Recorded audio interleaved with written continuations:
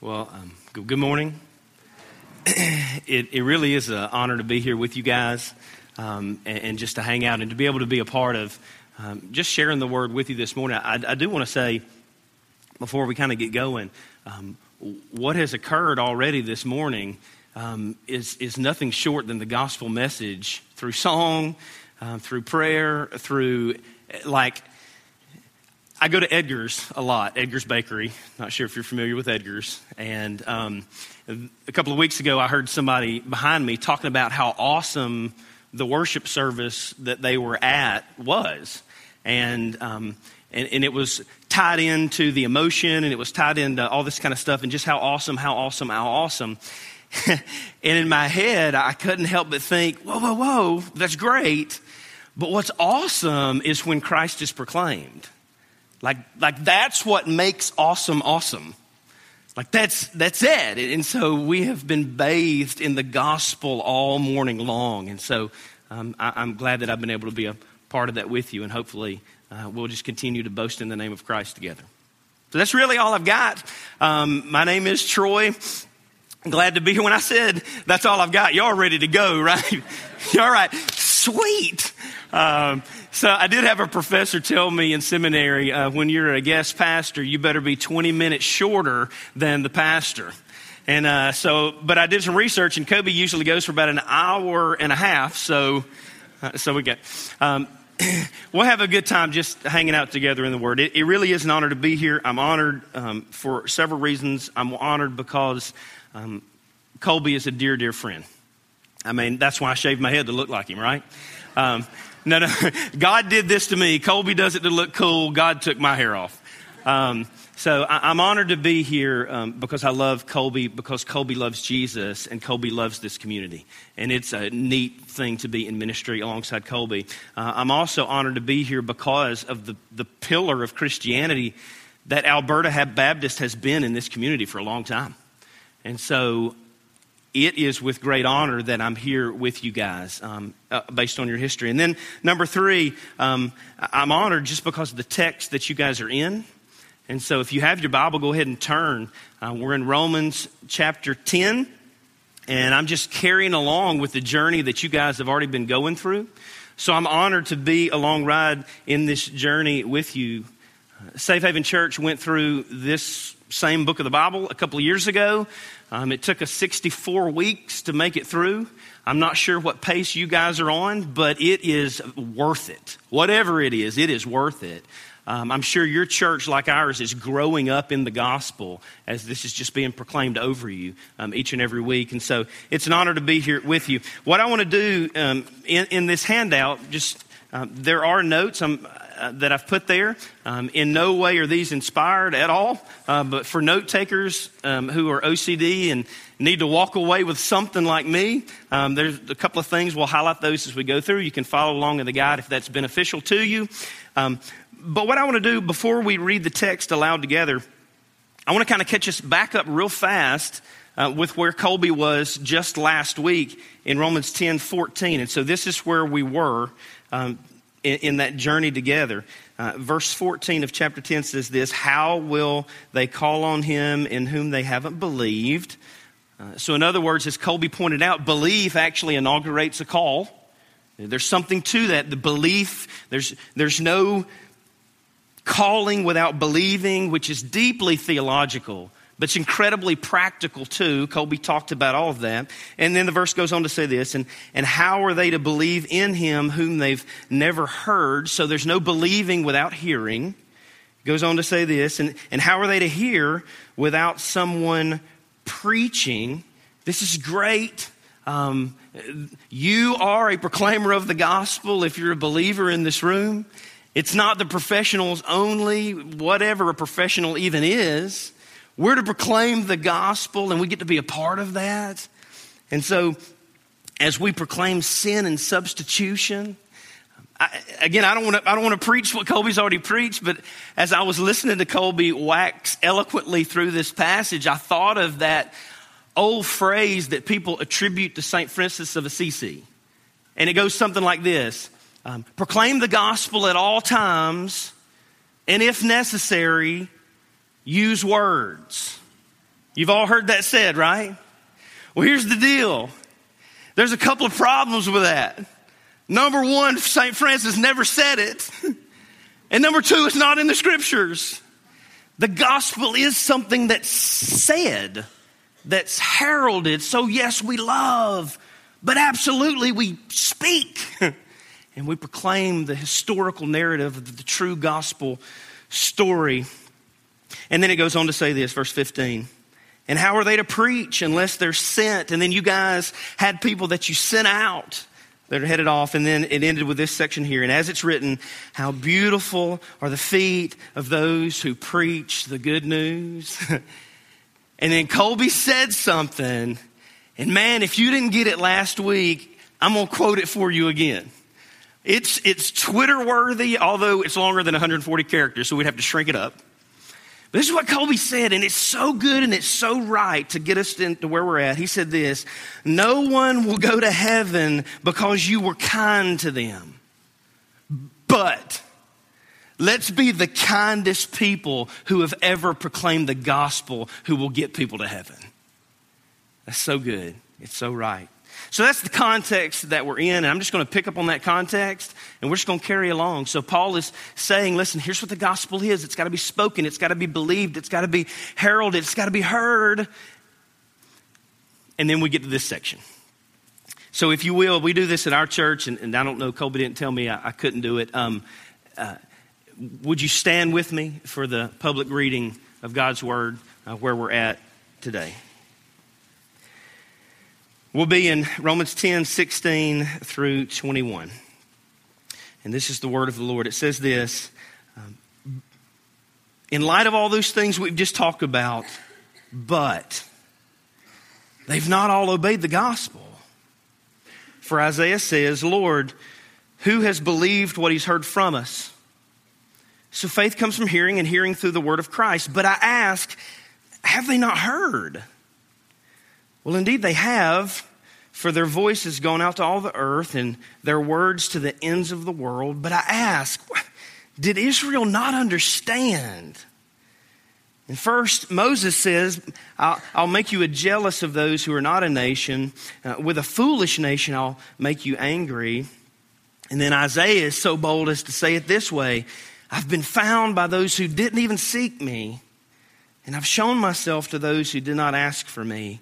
But of Israel, he says, all day long I've held out my hands to a disobedient and contrary people. The word of God for the people of God. Be seated. So as we just kind of dive right on in, what you see right off the bat, and this is point number one in the handout, what you see is Paul is saying, look, there's a looming frustration. This looming frustration is simply this: why on earth do some still not believe? This whole thing has been talking about how we believe, how they come to know. And then he says, why do some still not believe? There's this looming frustration there in verse 16, but they've not all obeyed. And Isaiah says, Lord, who's believed from us? And the answer to that question, who has believed, in Isaiah 52 is, you ready for this? Not many. That's the answer. And so they're frustrated. Why? And this whole thing began, and I'm not sure how long ago it was that you were in Romans 9, but this whole section began with Romans 9, Paul saying this, look, I'm speaking the truth in Christ. I'm not lying. My conscience bears me witness in the Holy Spirit. Here it is, that I have great sorrow and unceasing anguish in my heart. For I wish that I myself were accursed, that I was literally damned, that I was cut off from Christ. Why? So that my brothers would believe, my kinsmen according to the flesh. So, Paul has this great sorrow, this great anguish. I want my brothers to believe. How many of us would literally say, I would so much that they would believe that I'll be damned?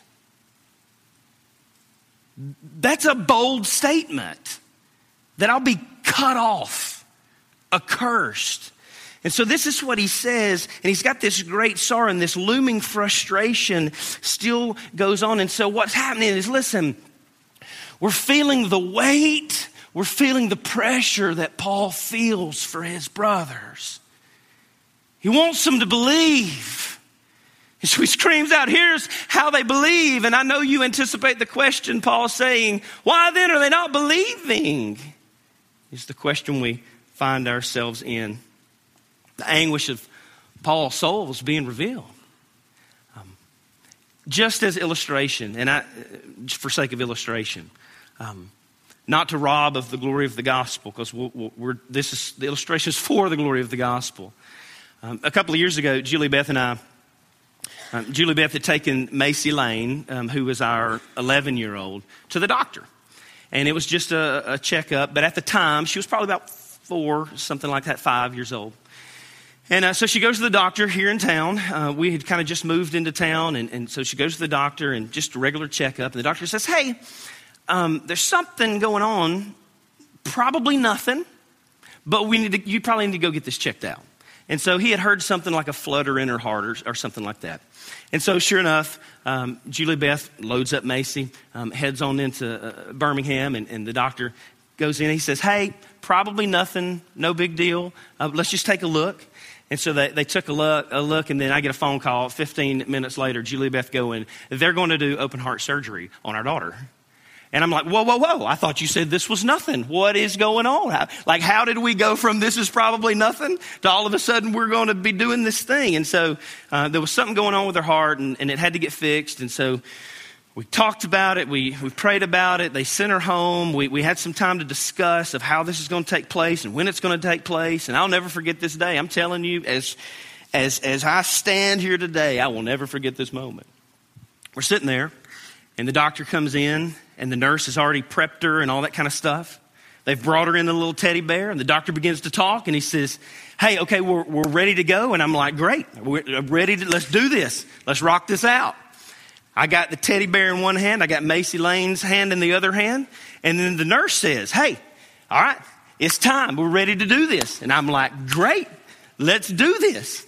Another nurse comes in. I'm still holding Macy Lane's hand. Hey, Mr. Nicholson, we have to do this. I'm like, great, let's do it. And the doctor's like, Mr. Nicholson, you're going to have to let go of your daughter's hand. And I'm like, over my dead body? You're going to have to cut my heart out before I am going in there with you. Like, no, Mr. Nicholson, you're not. But in that moment, that I had this pressure. Like I wanted to do something. But here's the deal. There's nothing I could do. It was in the hands of somebody greater than me. It was in the hands of somebody more powerful than me. It was in the hands of somebody more skilled than me. And this is kind of where we find ourselves here. Paul's screaming out, why on earth? My pressure is I want to be with them. I want to be the substitute for them. I want to share with them. I want them to believe. And why on earth are they not believing? Did God fail them? Did God himself fail his own people? Why are they not believing? He's all powerful. He could do anything he wants to do. Why are they not believing? Is the question. And so what they're basically saying is God the one to blame? Should we just blame God because they're still not believing? And so Paul begins this litany, 3 things real fast. He unpacks this objection. Number 1. Well, did God not give them enough opportunity to believe? And we see in verse 18 that Paul says, no, he gave them great grace and opportunity. This is in verse 18. Let's read this or look at this again. He says this, but I ask, okay, they're not believing. Have they just not heard? In anticipation of that question, Paul answers the question. He says, no, indeed they have. For their voice has gone out to all the earth and their words to the end of the world.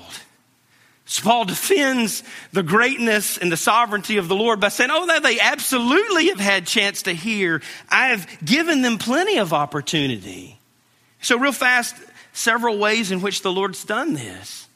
He's revealed himself through creation. That tracks back all the way. I'm not sure when y'all began this, Joey, but it tracks back to Romans 1. He says, listen, I've revealed myself through creation. That in itself is a great opportunity. Have you ever gazed upon a star? Just walked out here in the Northport or Tuscaloosa night and just kind of looked up and gazed upon a star and said, whoa, that's unbelievable. Let me tell you something that's more amazing to me than a star sometimes. A bumblebee. Number one, just because they scare me, and I'm fairly non-manly, so they scare me to death. Number two, they're just a funny-looking creature, right? It's like a basketball with wings. It's like a little mini basketball floating around, and I'm like, how does that thing even work? You know? And then my kids run up with a tennis racket and play, some of y'all know what I'm talking about. They play tennis racket with the bumblebees. And I'm like, leave the little flying basketball alone. He's not hurt you in any way, shape, form, or fashion. But you look at the little bumblebee and you're like, oh, wow, that's amazing. The eye doctor, I went to the eye doctor not too long ago, and it refreshed something in my mind that I heard. I don't see very well. And so as we're looking at that, one of the guys told me one time, he said, Troy, you realize, he was an eye doctor. He said, you realize that it takes 3 million synapses, connections in your brain from your optical nerve to make your eye see right. 3 million connections have to happen. What an amazing Lord we have. What an amazing God. And so Paul says, listen, I know why do they not believe, but here's the deal. It's not God's fault. He's given ample opportunity through the little flying basketballs, through the 3 million connections, through the stars. He's made himself clearly seen. But not only that, he's revealed himself through this word. Oh, my heavens. I love media and I love technology. But media and technology have no life-giving power like this book. It's alive. He's given us this word, and just because men and women reject it doesn't make it not true. And so he says, look, I've given opportunity through creation, through the word, and then through the prophets of old. And ultimately, Paul is about to say, and I'm giving them opportunity through you. Through you, the beautiful feet who proclaimed the good news. I've given them opportunity. So he says that. Looming frustration. Why on earth did they not believe? Number one, it's not God's fault. He's given them opportunity. They've chosen to reject it. But then number two, the anticipated injection is, maybe he did let them all hear it and give them opportunity, but maybe they just didn't understand. Maybe they just thought it was for the covenant nation of Israel.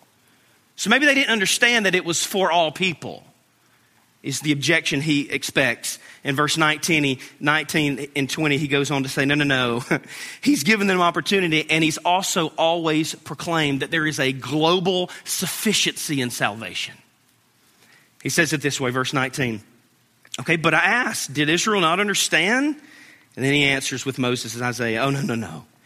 Moses said, I'll make you jealous of those who are not a nation. With a foolish nation, I'll make you angry. So even back from Moses, the lawgiver, he says, listen, they always should have understood because Moses said it's for all people. Even the Gentiles will be frustrated. And not only that, but Isaiah is so bold to say it this way. I've been found by those who didn't seek me. I've shown myself to those who didn't ask for me. So did they misunderstood? Did they just think that salvation was something that was national? No. Paul says, listen, it's always been substitutionary with a global sufficiency. So as I think back through that, I can't help but think of the radical nature of the gospel. Here's what I mean by that. The fact that God saves any is a miracle. And if you're a believer in this room, the fact that your heart was awakened to the gospel is glorious grace. Here's why I say it's radical. Growing up, my perception of the gospel was something along these lines. Okay, so here's the gospel. You are at Lake Tuscaloosa. Why not? And some of you probably are going this afternoon to Lake Tuscaloosa. Would love for you to invite me and my family. We got 3 kids. We'll have a great time at your lake house. We love the lake, but here's the deal. Imagine we're at Lake Tuscaloosa and we're on a pier. The way that I always kind of heard the gospel, and I'm not saying it was proclaimed necessarily this way, it's just the way that I heard it. So it's probably my fault. But the way that I heard it was something along these lines. I'm at Lake Tuscaloosa. I've ran and I've jumped off of the pier. Whew. Now I'm in the water. But the problem is that I left my swimmies off. Don't act like you don't have swimmies. Come on now. I left my swimmies off. You're in the water and you can't swim. So the problem is you're drowning. You need somebody to come in and get you. And so what Christ does with the gospel is he grabs a life raft and he throws it out there to you. And then he says, hey, look, if you want to be saved, grab on to it. And that's the way that I always heard the gospel proclaimed, which squarely put the ball in my court to be the one to grab the life raft and to make the life raft work. And then I began to read the Gospels. And here's what I began to understand. Yes, I absolutely jumped off the pier, but the problem is not that I couldn't swim. The problem is, according to Ephesians, I'm dead. And dead men can't grab a life raft. So in my sin and in my deadness, Christ jumps in, doesn't throw me a life raft, but jumps in with me and for me. And he brings a dead person to life. That's radical. Because there's no sufficiency in and of myself. There's no goodness that I can do. And I'm not bound by the badness that I do as well. The point is that in my inadequacy, Christ became my sufficiency. In my deadness, he brought me to life. And if you're a believer in this room, you couldn't swim either. You were sinking and he grabbed you. There's so much more to this that we could keep going on to, because it doesn't just end there.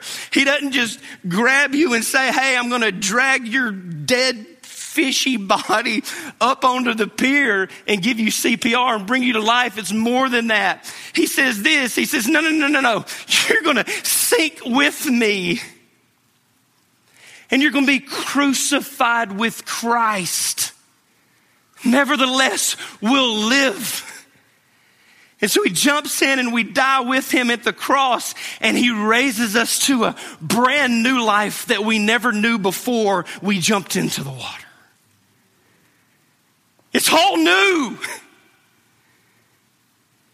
And these people, Paul's going, and I want other people to know this as I spit everywhere.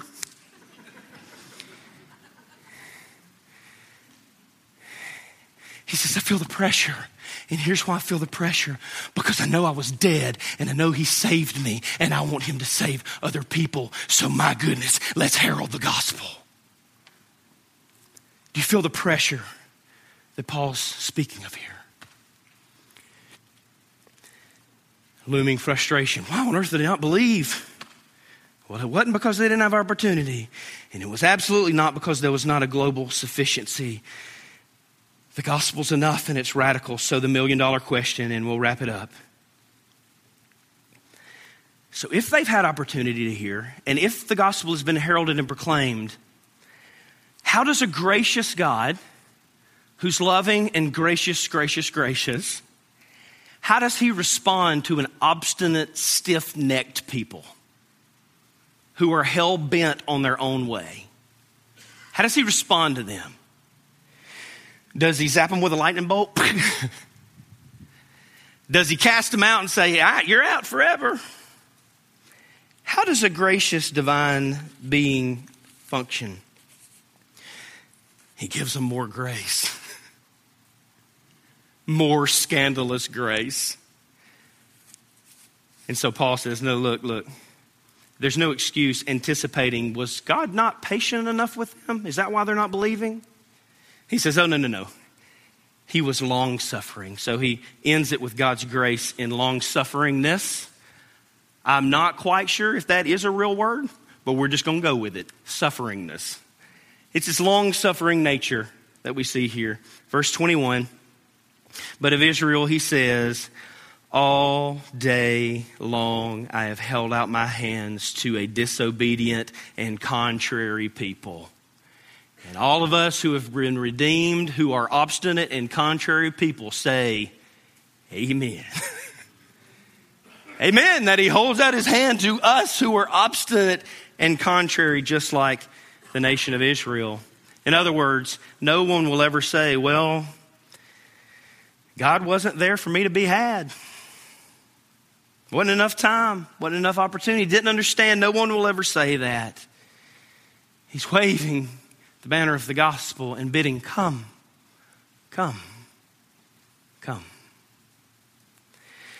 I'll end with this illustration. I heard this story a long time ago. Not sure if it's a true story. Going to act like it is. Just one of those stories that I think has a great point. The story goes with this man who was about to head off to war. He was a young guy several years ago. And before he went off, him and his father had a big fight. And it literally came to blows. And some of you guys know, some of you guys have been there. Let's just be honest and be real. Some of us have tried to bow up on our dad only to realize that our dad's still our dad. No matter how size you are, they got that man strength, right? Daddy strength. And so he bowed up on his dad and they had a little tiff, and then he heads off to war. And so as he's off to war, he begins to think about this, and he thinks, man, that was a horrible way to end our relationship. And so he wrote his dad, and his dad never responded. Days and weeks went on. I'm going to write my dad again. Wrote his dad. His dad never responded. Began to pen letters like this. Dad, here's my release date. I've got it. And I want to come home, but I'm just not sure if I can come home or not. Would you please respond? Sends it off. No response. Dad, the days are getting closer. I've got 2 weeks. I'll be on such and such a train headed through town on this date. I'd love to come home if I can. Dad never responds. Dad, the day's come. I'm packing my bags. Here's where I'm headed. Dad, I know by your response, maybe there's some still frustration going on. I'd love to come home, and let's just make it easy for both of us. Dad, if I can come home as the train comes through, I'd love for you to go out to the tree, the oak tree in the yard, and I'd love for you to tie just a white ribbon on it. If you just tie that white ribbon, Dad, I'll know that when the train stops that I can get off and I can come on home. He gets on the train. He begins to head through the journey. As the train approaches town, the man begins to sweat. He's nervous. He doesn't know if his dad's going to take him back. He drives up and he's got a buddy sitting right next to him. He says, I can't look. I just can't look. I don't know if my dad's going to take me back. I don't know. And as they approach, he puts his head down and his buddy says, hey, I think you need to look. And the boy says, I can't bear to look. Will you please just tell me if there's a ribbon in the oak tree? And then the man says, look, you've got to look for yourself. If you don't face it yourself, you'll never come to terms with it. And so the boy begins to lift his eyes. And as he lifts his eyes, he doesn't just see one ribbon in the tree, but the whole tree is covered with ribbons. And not only that, the dad is standing in the yard with a big bed sheet, waving it for his son to come home. And as I hear this, and I think about God's long sufferingness, the glorious news is that he stands there for sinners, waving a giant flag saying, come on home. It doesn't matter how rotten you feel. It doesn't matter the past. I'm waving the flag. And as Paul is saying here in this story, it is so convicting yet so encouraging that we as believers in Tuscaloosa, Alabama, get to be sharers not of waving the giant flag, but having at least a little flag going, here's who Christ is. He is long-suffering. He is patient. He is opportunistic. He is there. His grace is available. Come home to the Father through the work of the Son. And so the climactic resolution. Why on earth not are people believing, but why on earth did any of us ever actually believe? Because of the work of the Son, drawing us in. No one will ever enter the kingdom of heaven and St. Peter go, why should I let you in? 2 reasons. Number 1, that's not in the Bible either. Number 2, Peter's flawed like us. No one will ever enter heaven going, sure am glad I chose you. We will all bow and go, thank you, Lord, for awakening my heart unto faith so that I could rightly see you and respond in faith and repentance. All glory to Jesus Christ. And so there is no category in Scripture to end it as the band comes on back up. There's no category in Scripture for those who want to believe and can't believe. The gospel is opportunistic. The gospel is globally sufficient. And in Christ's great grace, the Father's long-suffering nature is exposed to us. He's readily available today. It's just a miracle that that sufficient gospel actually becomes efficient. And that's what Paul's trying to say to us. It's a miracle that it becomes efficient in anybody's life. And with that said right there, I'll hit the pause button. And chapter 11's coming. And I will leave that up to y'all. We'll leave that in Colby, Mr. Hughes, and Jared's, and whoever else communicates. We'll leave that squarely in their court. The beautiful news is that God's grace, just like to these people, is available. Not on the basis of works, not on the basis of religion, not on the basis of walking the aisle and getting baptized in this gorgeous baptistry. Salvation doesn't rest in any of that. Those things will fail you every time. But the substitutionary work of Christ will sustain you forever. And as we said growing up in minor high school, forever. Forever. So unbeliever in the room, if you're within the sound of my voice, it's not too late. The opportunity's here for you. The sufficiency is here for you. The long-sufferingness is here for you. Are you trusting in your works or the work of Christ? It's not what you do or what you don't do. It's what Christ has done. Call on Him today. Repent today of your sin. Believers in the room, oh my stars. We hold a great treasure in our hands. If I don't move that, I'll just keep going, right? And we'll all burn our roasts. Sometimes we probably need to burn our roast, but that's for another story for another day. We hold a great treasure. Why on earth would we keep it to ourselves? It has the power of life now and life eternal. Forever. Give it away.